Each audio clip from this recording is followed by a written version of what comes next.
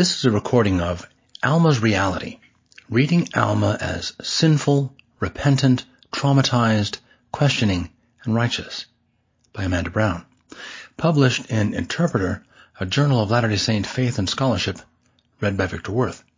Review of Kylie Nielsen Turley, Alma 1-29, a brief theological introduction. Provo, Utah, the Neil A. Maxwell Institute for Religious Scholarship, 2020, 162 pages, $9.95 paperback. Abstract.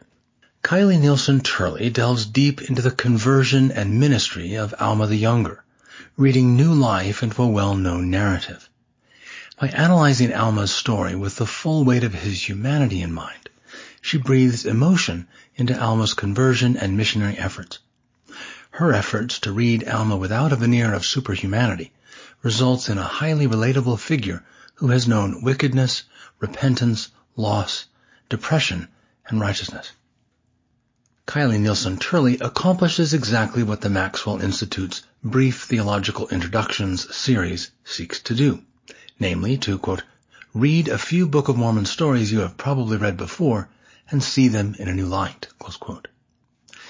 She achieves this through careful analysis of the life of Alma the Younger, hereafter referred to as Alma, as reported by the Book of Alma's structural narrative. In reanalyzing familiar stories, Turley questions common and assumed tropes about Alma, such as his age at the time of his conversion, the depths of his prior depravity, and the ramifications of personal trauma experienced during his missionary efforts. By allowing these stories the emotion all too often discarded in the standard Sunday school answers, Turley restores power to Alma's redemptive arc and asks the reader to acknowledge the atonement's ability to overcome all. The book begins by questioning the specific structure surrounding the events of Alma's life, noticing the specificity with which dates and ages of both Alma and his father are recorded. After careful analysis, Turley concludes that Alma is far older than a wayward teenager. This provokes a poignant reflection. Quote, is it easier to trust an adult leader who had some youthful indiscretions and repented, or one who spent decades trying to destroy the church as an adult and repented? Close quote. Reading Alma as a repentant adult alters his interactions with the apostate figures he continually faces. Turley notes, quote, when readers view Alma as the very wicked and idolatrous unbeliever the narrator describes, they likely interpret the text differently, close quote. She goes as far as to compare characterizations of Alma to those of Amalickiah, laying out a parallel structure in descriptions that substantiate the depths of Alma's former sinful lifestyle.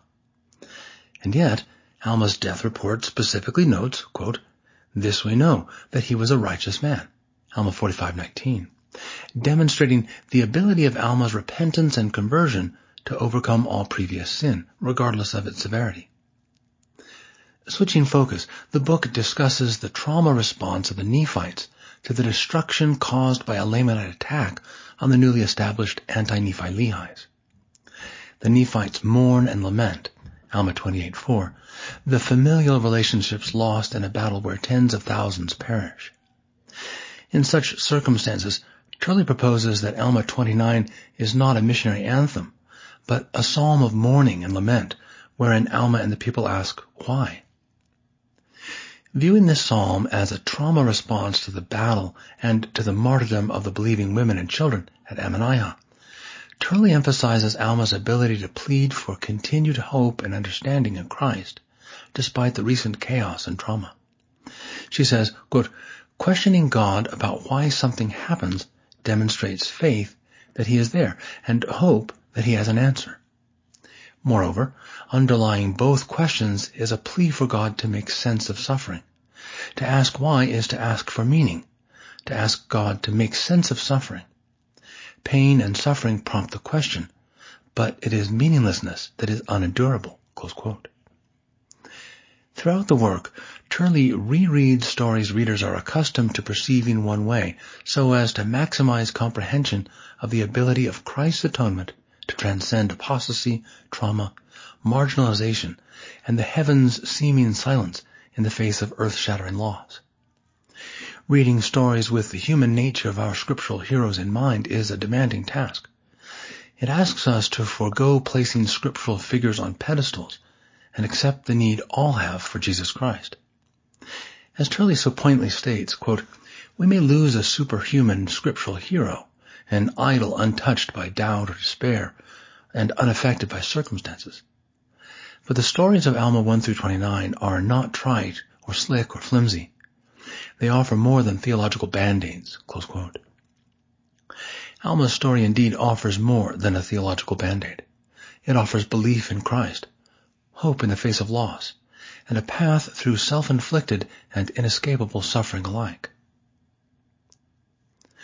Amanda Colleen Brown holds an M.A. in Bible and the Ancient Near East from the Hebrew University at Jerusalem, where she focused on Akkadian, modern Hebrew, and Israelite popular religion as it relates to women's narratives. She previously graduated from Brigham Young University with a bachelor's degree in Ancient Near Eastern Studies. She is also passionate about a variety of dance styles, literature, and travel. This has been a recording of Alma's Reality, reading Alma as Sinful, Repentant, Traumatized, Questioning, and Righteous by Amanda Brown. Published in Interpreter, a Journal of Latter-day Saint Faith and Scholarship, Volume 46, 2021, read by Victor Worth. This audio recording is copyrighted under a Creative Commons license and may be freely distributed if it remains unchanged.